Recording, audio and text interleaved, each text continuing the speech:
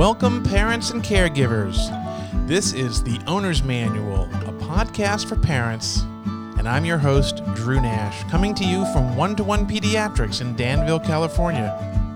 This is episode 109, and we've put together a great show for you today. My guest is a pediatric dentist who will talk to us about dental issues relevant to infants, toddlers, and older children. We will talk about when your child should start seeing the dentist and what to expect at those first few visits. We will discuss what differentiates a pediatric dentist from a family dentist and discuss the role of sedation in modern pediatric dental practices. We'll also go into what to do as a parent if your child has an accident and suffers trauma to their teeth. So stay tuned for some great and informative talk about teeth. In addition, we'll have Pediatric Fun Facts, as well as a new segment called Parenting Horror Stories. The Owner's Manual, a podcast for parents, is available on Apple Podcasts, Spotify, and most other podcasting platforms. We're trying to get the word out and build our listener base. So if you're enjoying the show, tell your friends and workmates and anybody you know with kids who might be listening. I hope you'll follow us on whatever platform you use so you can be notified when each new episode becomes available. In addition, we're on Facebook at The Owner's Manual Podcast and Twitter at Podcast for Parents, where you can like us, post a comment, and even post a question to be answered on the show. If there's a topic you'd like to hear about, this is a great way to let us know. While we hope that listeners are able to learn and benefit from the content of the show, the information discussed on the Owner's Manual is not intended to diagnose or treat any specific individual or condition. There is no substitute for direct patient care from a trained clinician, so if you have concerns about your child, we recommend that you make an appointment with your child's primary care physician for an evaluation. Before we get to the main topic for the day, it's time for a new segment that I added to the show last week, Pediatric Fun Facts. Each week I'll bring you an interesting pediatric factoid or historical item that you probably didn't know and might not believe. I have tons of these things jamming up my brain, and I'd like to share some with you. So let's get started. Pediatric Fun Facts. Many of you may know that newborn babies can get jaundiced or yellow in the first few days of life. When the level of jaundice gets high enough, babies are put under special lights that help the body excrete the bilirubin and let the level of jaundice drop. But do you know who figured this out and how it happened? Well, let me tell you. We owe a great debt of gratitude to Sister Ward. Sister Jean Ward was a nun and a nurse who worked at Rockford General Hospital in Rockford, Essex, in the UK during the 1950s. She liked to take some of the more frail premature infants for constitutionals, where she took them out of the stuffy atmosphere of the nursery and would go for long walks with a large pram full of babies. In 1956, during a ward round, the pediatrician saw a preterm infant who looked pale yellow, except for a strongly demarcated triangle of skin, very much yellower than the rest of the body. When asked about this, the sister explained that this was a jaundiced baby who had been exposed to sunlight. A corner of the sheet had covered an area of the baby's skin, and it was, as the sister noted, the rest of the body that seemed to have faded. When the pediatricians realized the connection, the association between light exposure and bilirubin was studied. As it turns out, you don't need full spectrum light to get rid of jaundice. What researchers later figured out was that the wavelength from the blue spectrum, from about 400 to 520 nanometers, changed the shape of the bilirubin molecule. Exposure to this spectrum of light makes bilirubin go from being fat-soluble to being water-soluble, and as a result, it's much more easily excreted in the urine and stool. So now at the hospital, and sometimes even at home, if a baby starts to get too jaundiced, that level is treated by exposure to this light. That's really cool. And we owe it all to Sister Jean Ward. And now on to the show.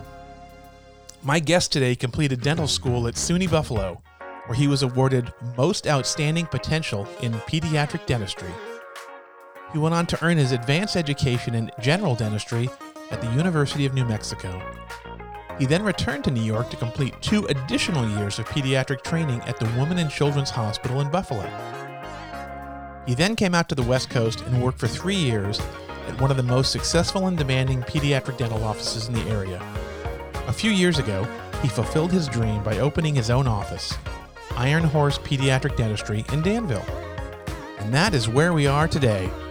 Please welcome to the show, Dr. Josh Twiss. Well, thanks for coming on the show today, Josh. I just took a wonderful tour of your office, and it is an impressive place. So let's get down to business and start talking about pediatric dentistry. All right, sounds good. Thanks for inviting me. Well, thanks for being here. So first thing just to talk about, I think I like to start with babies because we'll go chronologically. And so my first topic for you is, when is the appropriate age to bring your child into the dentist for the first time? Okay, that's a great question. We get that question a lot, and it's also a question that a lot of parents don't know the answer to. So the actual time to bring your child in for the first visit is 6 months after the eruption of the first baby tooth, which usually happens around 6 or 7 months old. So it's right around the first birthday is the ideal time to bring a child in. And what happens at that first visit? Right. To expect? Yeah. So first visit with a 1-year-old, we don't expect them to, we don't tickle them under the left arm and they open their mouth and we have some magic way. You wish. Yeah. So we have a little private room that we go into, and we actually have an opportunity to have one-on-one time with the parents and the child, because a lot of that first visit is actually for the parents to make sure they are confident in how they're taking care of their child and that they can have all their questions answered. We do a little knee-to-knee exam on a pad, and we show them how to brush their child's teeth, and we answer questions, and we can apply fluoride varnish, and all that can be done in a very reasonable amount of time. So we try to make it as a good of an experience as possible for the kids. So you're already applying a fluoride varnish to a child right at the first visit there? Yes. We'll do that, especially if we see signs of early stage decay or breakdown of the teeth, then we definitely will. And it's so easy to do now that it's you don't have teeny little trays to fit in their mouths like what we had when we were kids? Yeah, exactly. We don't have the gel and the straw between the styrofoam tray that you have to hold in your mouth for 4 minutes. It actually can be applied within 2 or 3 seconds, and it's really tacky and it sticks to the teeth, and it's much easier. And what should parents be doing for preventative care, and when should they start that in babies or children when their first teeth come in? Okay. So parents should be brushing their children's teeth as the teeth are growing in, or at least once those teeth have popped through the gums. To be brushing twice a day is ideal. Now, brushing for 2 minutes when you only have 3 teeth doesn't make a whole lot of sense and is a little unnecessary. So we try to teach the parents that, it's really quality and not necessarily how long you're brushing with your infant's teeth. Once they're in there, 30 seconds is fantastic if you can get all the surfaces. And is there a proper technique for how to brush a baby's teeth? Sure. Yep. There actually is. And we teach that, but it's kind of little circular motions. You want to make sure you're using a soft bristle brush and you're doing a gentle circular motion. And that's pretty much it. And how about, there's different types of brushes available. Do you recommend just getting like a little baby brush, or I've seen the banana things, right, and finger toothbrushes and stuff? Yeah. So in the very, very beginning, it doesn't matter what you're using to brush their teeth. You can use little finger swipes when the teeth are brand new, but you definitely want to basically use a soft bristle brush with a small head that you can fit in their mouth, that you can kind of get around to all the surfaces. Doesn't matter which brand or what it is, just soft bristle brush. And you can use toothpaste right away. You just want to use, size of a rice grain of toothpaste on that toothbrush. So whether that's a fluoridated toothpaste or not, because you're using a small amount, you're not having to worry about it. As long as it's measured, then we know that kids swallow their toothpaste. I have a 6-year-old who still has trouble spitting in the sink. And so, I know she's consuming part of her toothpaste still too. Something that I get asked about from time to time that is in a lot of the, what to expect in the first year kind of books that I've never understood is there are recommendations for parents to begin brushing a baby's gums. Can you speak to that? Because I'm at a loss. Yeah. So in school, we learned that bacteria can hide in all different places. It can hide in the furrows of the tongue. It can hide even on the gums. And so you can start brushing their teeth and brushing their tongue before the teeth even come in. Now, children aren't necessarily born with the bacteria that cause tooth decay. So if the teeth haven't come in yet, it's not absolutely necessary for you to be doing that extra brushing around the gums and the tongue. But that's the thought process behind why someone would brush. So you're trying to decrease bacterial colonization in the mouth even before the teeth come in. Yes. Okay.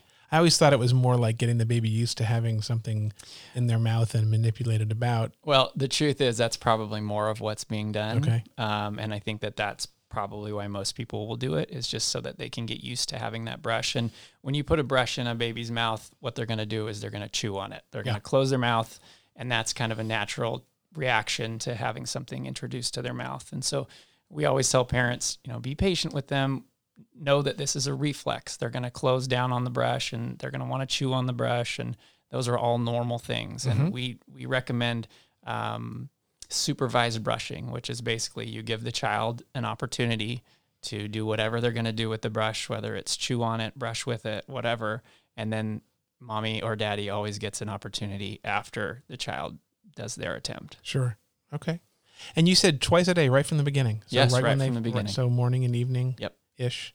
Does it matter? You don't have to brush your child's teeth after you nurse them at bedtime? Is that the expected thing? Right. So ideally, you want to just make sure there's no food. Once they're on solid foods, you want to make sure there's no food on their teeth at night when they go to bed. Now, milk or breast milk or cow's milk or whatever milk you're giving them, if that is on the teeth, it will create a film on the teeth, and so the food can attach to that milky film, and it just holds those carbs right there, and that's generally how you can get decay starting. And so if you're going to be breastfeeding at night or bottle feeding before bed, you have to make sure that there's absolutely no carbs left in the mouth. So the idea is after you have a dinner, if they're eating solids for dinner, you'd brush their teeth then. So then when you either nursed them or gave them a bottle, there would be less adhering to the teeth. Exactly. Okay, great. Okay. So, and then as we move up towards toddlers and older kids, any differences you see as far as what to expect with a pediatric dental visit in the office? Sure. So once you get to be a toddler, let's say you're 3 or 4 years old, well, you're not going to be laying down on a little squishy pad and going knee to knee with me in a little room. You're going to be out in an open room where you can see other kids that are getting their teeth cleaned, and they can see their siblings get their teeth cleaned and see that it's safe and that they can have a good time doing it. We also do a lot of education about injuries during that age, because we have kids that, basically once they come out of their mom's wombs, they're falling left and right. And yes, they do that. Yes, and there's certain activities that are more likely to result in injuries, and so we'll kind of coach parents through that. But as far as the dental care itself goes, there's not a lot of differences, except for now their teeth would be touching, and we'd introduce flossing, and we teach them how to do that, and we want to do that at least once a day, and nighttime is the best time to do that.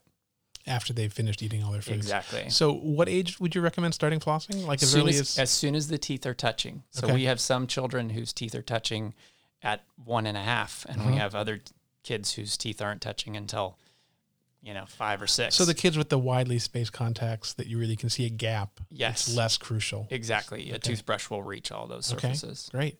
Any particular type of toothbrush for an older kid? Do you discourage or encourage more of the electric types? Right. So an electric toothbrush can do more work in less time. And so, but the key is the brush has to be engaging the teeth.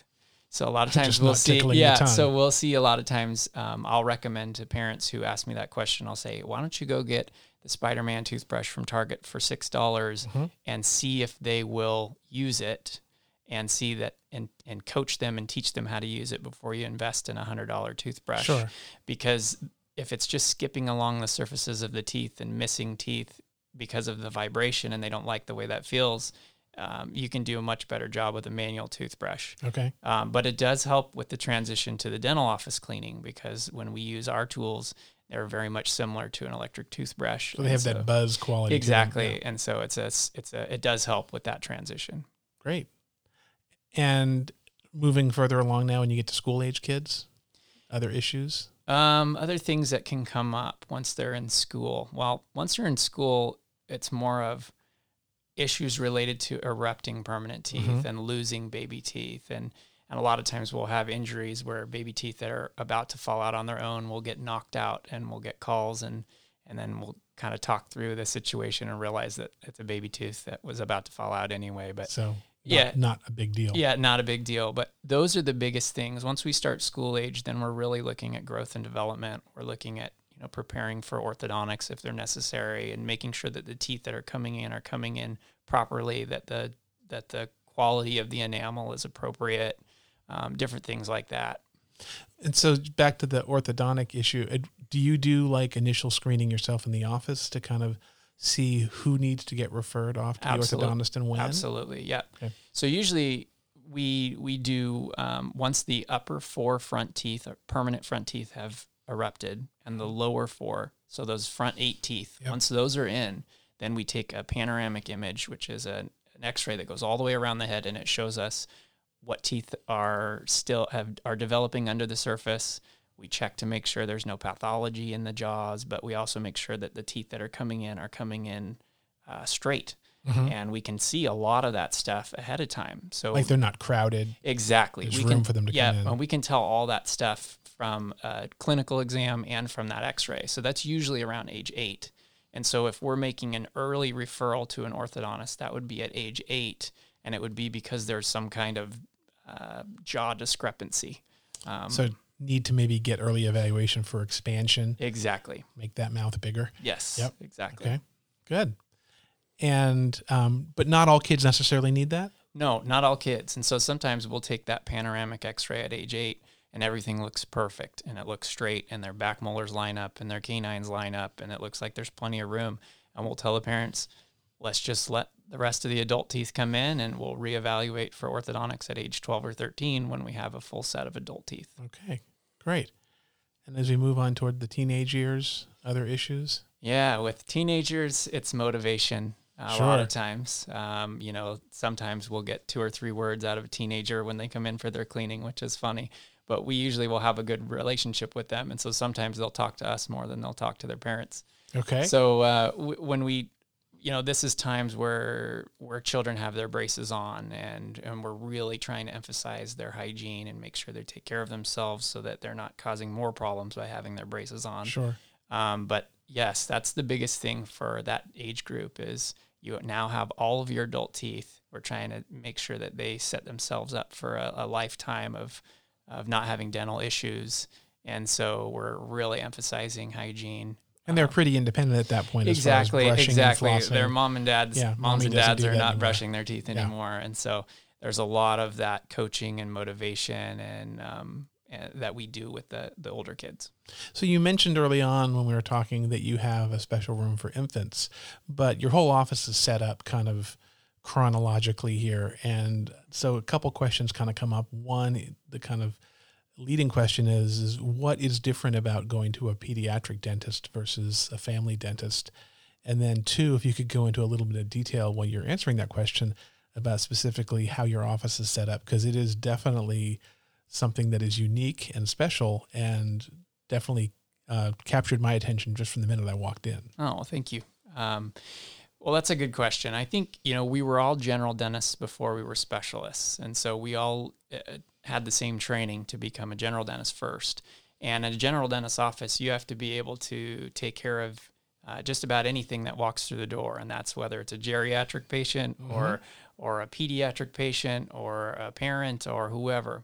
And so those offices won't necessarily be set up geared towards a child feeling safe and feeling comfortable.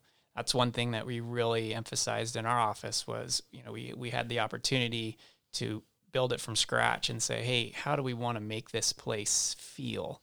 And even down to the colors of the cabinets and the colors of the walls and the different things that we put in this office, we've really made it a place where kids feel safe. And chronologically speaking, we have different rooms for different age groups. And so we have kind of an under 3 room, and then we have kind of an opener area for the 3 to 10-year-olds, and then we have a teen area for the kids where they can watch a different movie than Frozen, Sure. with a 3-year-old next to them. They can listen to different music. It's just a different vibe in there. And then we have our treatment rooms, which are also different. And you were describing when you were giving me the tour that like details down to like literally how the chair is positioned in the room and how it's facing the door. Yes. So the person in the chair doesn't feel like they're being in any way surprised or come up behind. Yeah. So I've found in pediatrics that one of the most important things working on with kids and working on kids is to make sure that they feel safe. And one of the things that we've figured out over time was, even just how we set the room up, that they can see who's approaching them, that nobody sneaks up on them, that nothing's hanging off the chair. The way we've designed the room, it's the chairs stand alone, and then all the equipment comes off of the wall. So they don't feel like they're sitting under an octopus arm or something when they sit in the chair. So we've tried really hard to think of all of the little details that could make it a better experience for the kids. Yeah, and it really shows when you walk in here. I mean, it's just set up to be that way. So I'm sure your patients have had very positive experiences. I know I've heard back from my patients that I've sent to you that they have. So I appreciate great. that. And so when procedures have to happen, when there's the occasional, whether it's a cavity being filled or something else, is there a certain technique or a way you go about this with kids that might be different than how a family dentist Yes. So exactly. So we try to do everything we can to make it as painless as possible. So that goes to, the way the room's set up. We have a TV on the ceiling. We use nitrous oxide a lot of times, which helps with patients not seeing any of the, if we're going to use a local infiltration, if we're going to use a needle to get them numb, we don't show that to them. And we also use a computerized injector that doesn't look anything like a traditional dental syringe. So that helps a lot. And it administers the anesthetic very slowly so that you don't really feel it. And we pre-treat our anesthetics so that it doesn't burn at all. And I've personally had this done when I had a procedure done by my dentist several years ago with that computerized, and it's a huge difference. I've had my share of Novocaine in the past, and you feel like your jaw's about to blow up. Yeah. And it's a completely different experience. So I'm sure that kids appreciate that. Yeah. So we just try to think of everything. Anything that is out there, we've pretty much adopted it into our practice to make it easier for the kids. Great. Let's talk a little bit about in the event of need for procedures, when do you resort to using sedation? And if so, what kind of sedation do you usually implement, and what are the different types and levels? Okay, great. So, when we have to do dental treatment on little children, and we'll start doing fillings on them as early as 3 years old, depending on the situation. Well, some 3-year-olds will cooperate perfectly, and they'll do an incredible job. Sometimes they won't open their mouth, and that's part of life. And so we have to figure out case by case what is the appropriate approach for each child. And so we don't just say, well, if you're under 4 and you have a cavity, you're getting sedated. That's not the case. We try to do anything we can, stand on our head, whatever, to do the treatment without sedation if we can avoid it.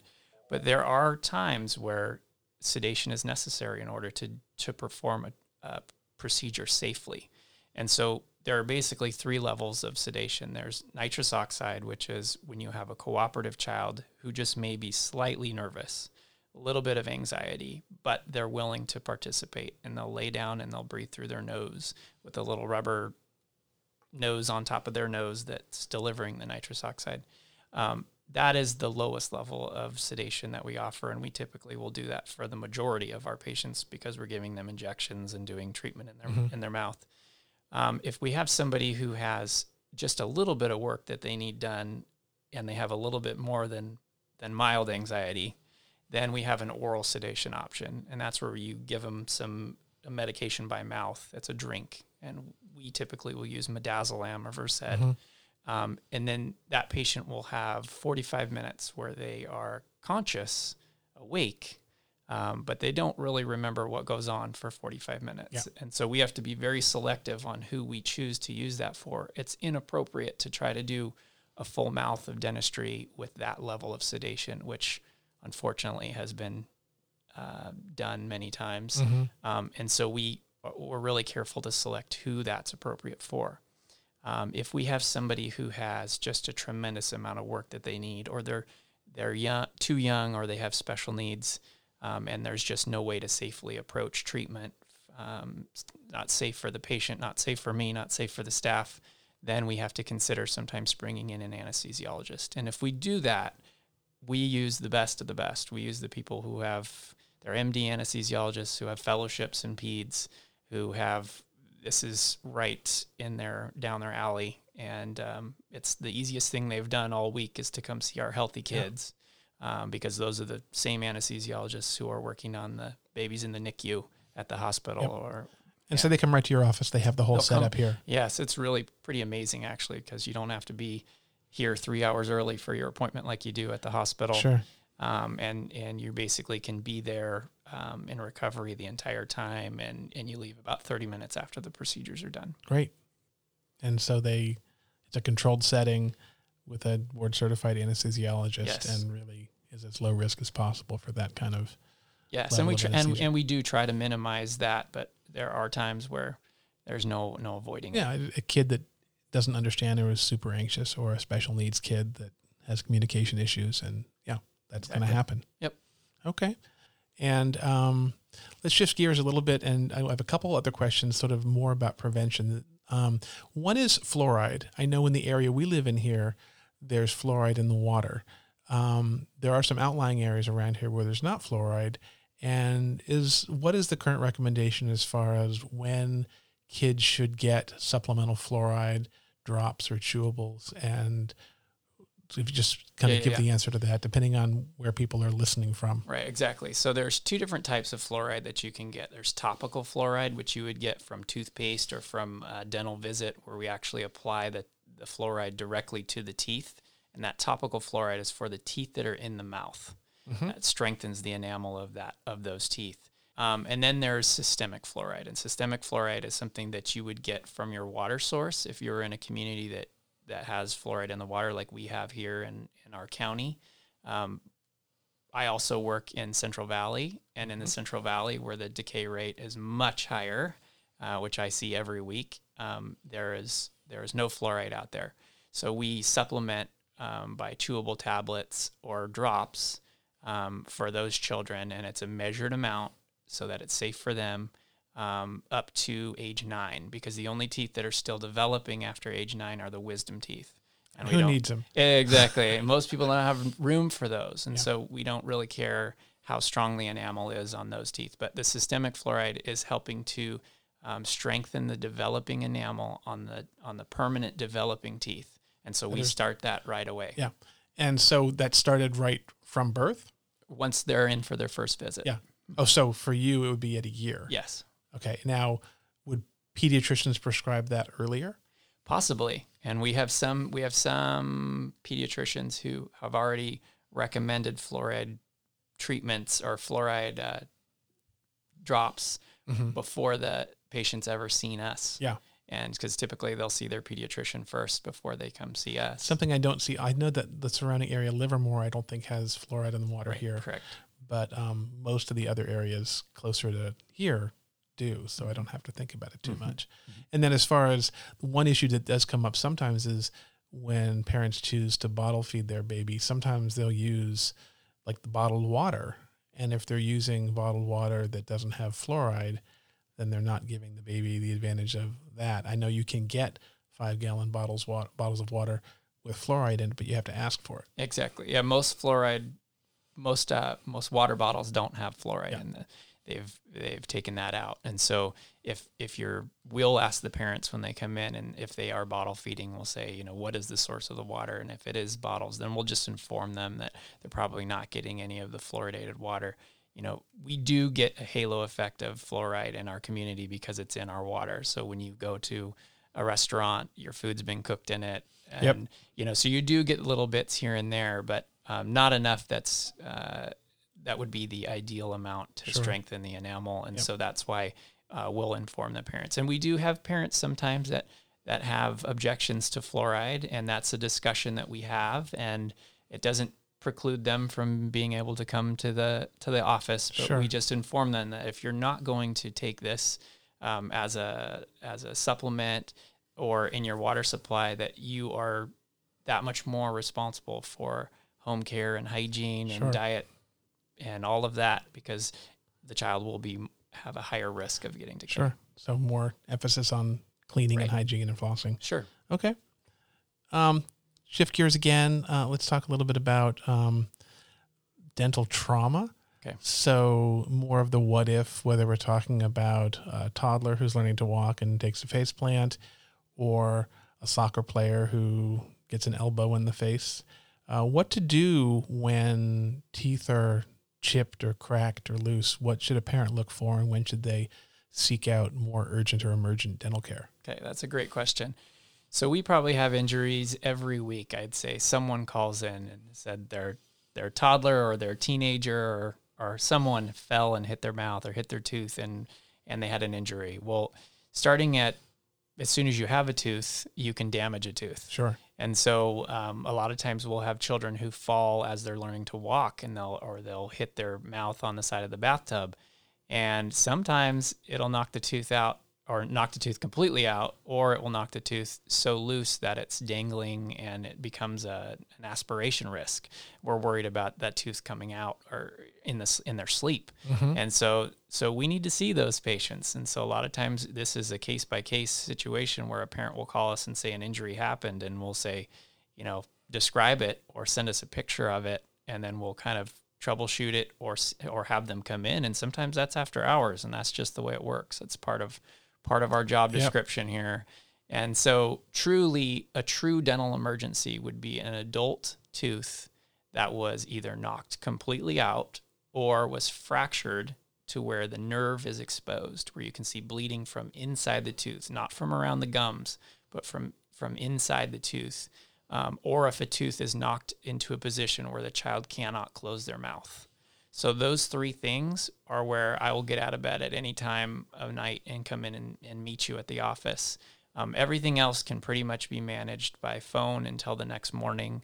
But again, don't hesitate to call. Those are the things that we pride ourselves on being available to help with those emergencies. And if the worst case happens, you have an adult tooth that's knocked all the way out, what to do as a parent? Yes. Or as the baseball coach or whoever's standing there and sees this happen? So when that happens, there's a couple things you want to keep in mind. So if a tooth is knocked completely out, it could be landing in dirt, it could be landing on the grass. You have to find it. So that's the first thing. You want to find the tooth. And if you find the tooth, then you want to pick it up by the crown of the tooth, which is the part of the tooth that you can see in the mouth. So not by the root. The root is full of fibers and cells that are necessary to try to stay alive if we're going to reimplant that tooth. And if you're nowhere near the dental office, say you're at a softball tournament and you're far away and you have something like this happen, call us, because I'll coach you through how to do it from a distance. Sure. So that we have a chance of saving that tooth, because there are times when, especially when the teeth are young, that you can save a tooth without needing a root canal or any type of special treatment by just getting that tooth back in there. And this is a situation where minutes to hours are a huge difference. Yep. The difference between getting it back in a few minutes versus waiting 3 hours till they can get to you. Yes. Yeah. And so if you had to store it in something, you can store it in saliva or you can store it in milk. And those are two options that are better than just storing it in plain water. So you'd have the person spit in a cup and just throw it in there? Exactly. Or put it in a little bit of milk. Mm-hmm. Okay. And how about the order of events? Because this happens. Someone takes a header off the bike and gets cut on the face, and their teeth are also fairly traumatized. Order of visits, should it be dentist first, then pediatrician or family doctor, or vice versa? Okay, so I would say the first thing would be, was there a loss of consciousness? Because if there was a loss of consciousness, then your first visit's the ER. Yeah, no, I would agree with that. But say it's just scrapes and bruises and maybe a laceration, and there's not really concern over. So typically we like to see you at the dental office first before you see your pediatrician. And mostly that's because a lot of the injury will be caused, soft tissue can be fixed up a little bit later. If there's an urgent dental situation, we like to get that taken care of. And sometimes in the process of fixing the dental situation, we find out that there's fragments of tooth that are actually in the soft tissue embedded in the lips, Yes. which has happened many Seen times. those x-rays. Yeah, exactly. And so for those reasons, a lot of times we'd prefer to see them first at the dentist, and then we'll send them over to the pediatrician. I think that's usually my preference too, because lacerations can be fixed an hour or two later and whatever else. Okay, great. Well, any last points or things you want to bring up and talk about? I don't. I just appreciate you coming over here today and to see in my office and spending this time. And, it's an honor to be involved in your podcast. I think this is such a great idea for so many parents. I'm having a good time with it. I'm learning. I listened to a few of the podcasts earlier, and I'm learning things. So this is fantastic stuff. And, when I talk to people, every time I interview, whether it's a dentist or another specialist, I generally pick up a couple of information pearls myself. This is great. So thanks for having me over to your office and showing me around. It really is a special place. Can you tell the listeners if they want to hear more from you or find you or come see you, how that might happen? Sure. So the best way to would probably be just to look us up online. It's www.ironhorsekids.com. Or you can Google us and just read the reviews, and you can kind of get a better idea. The reviews are great, I can tell you now. Thank you. So that's probably the best way to get an idea for what you can expect when you come here. Great. It's a great website, too. I've checked it out. A lot of information in there and very informative. Thank you. Thanks for taking the time, Dr. Josh, and I look forward to talking to you soon. All right. Thank you, Dr. Nash. All right. And now let's take a brief break. When we return, we'll answer some questions from listeners.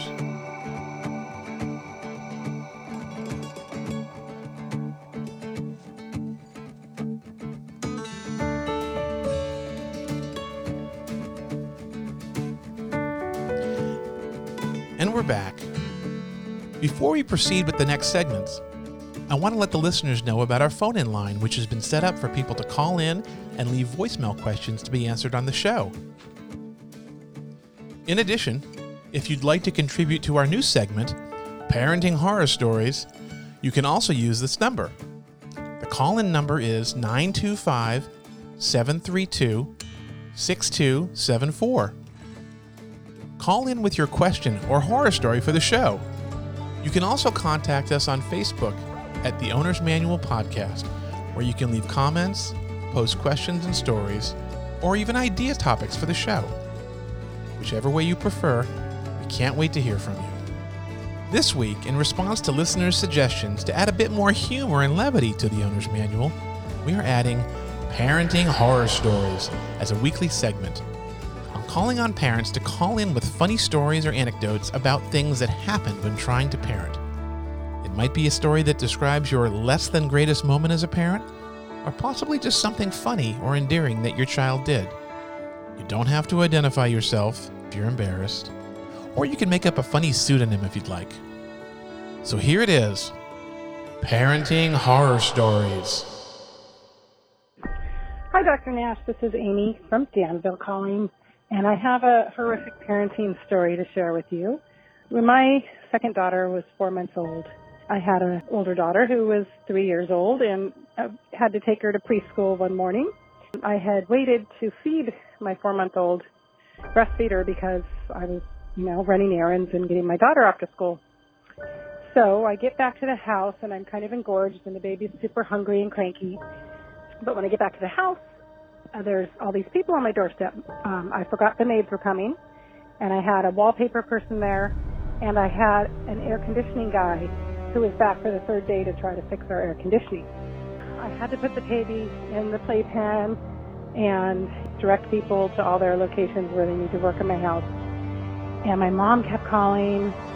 So finally I decided I'd go into the office, sit down to breastfeed, and take a phone call from my mom. So I sit down at the desk, I close the doors, I start to breastfeed, and I look down, and my baby's actually choking because I was so engorged and it's just coming out way too fast. And I hang up on my mom, and I pull my breast out of her mouth. And right when I do that, the double doors open, and it's the air conditioning guy who's in his 20s, and he's like, I found out what was wrong with the air conditioner, and my breast milk shoots across the room in an arc about 10 feet and hits him in the face. It was horrible.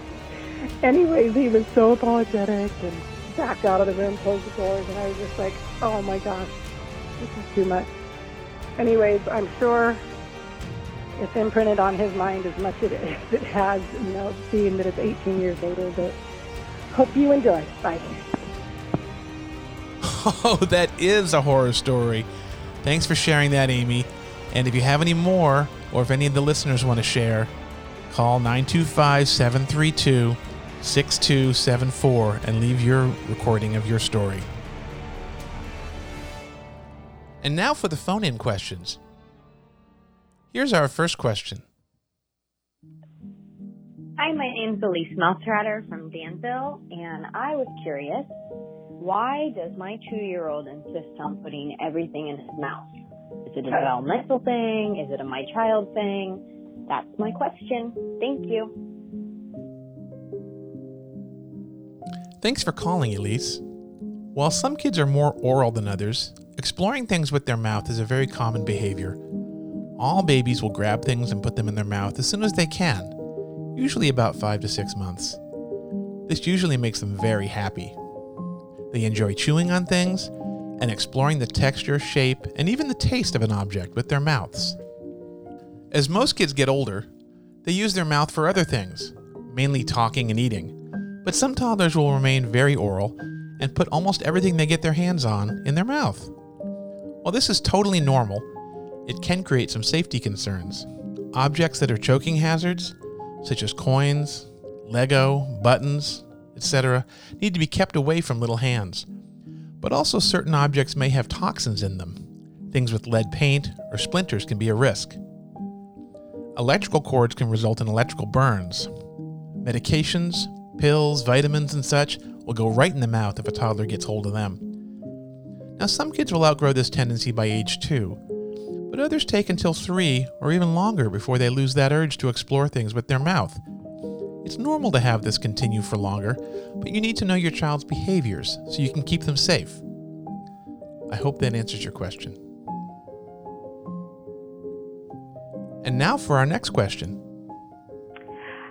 Hi, this message is for Dr. Nash. This is Catherine from Texas.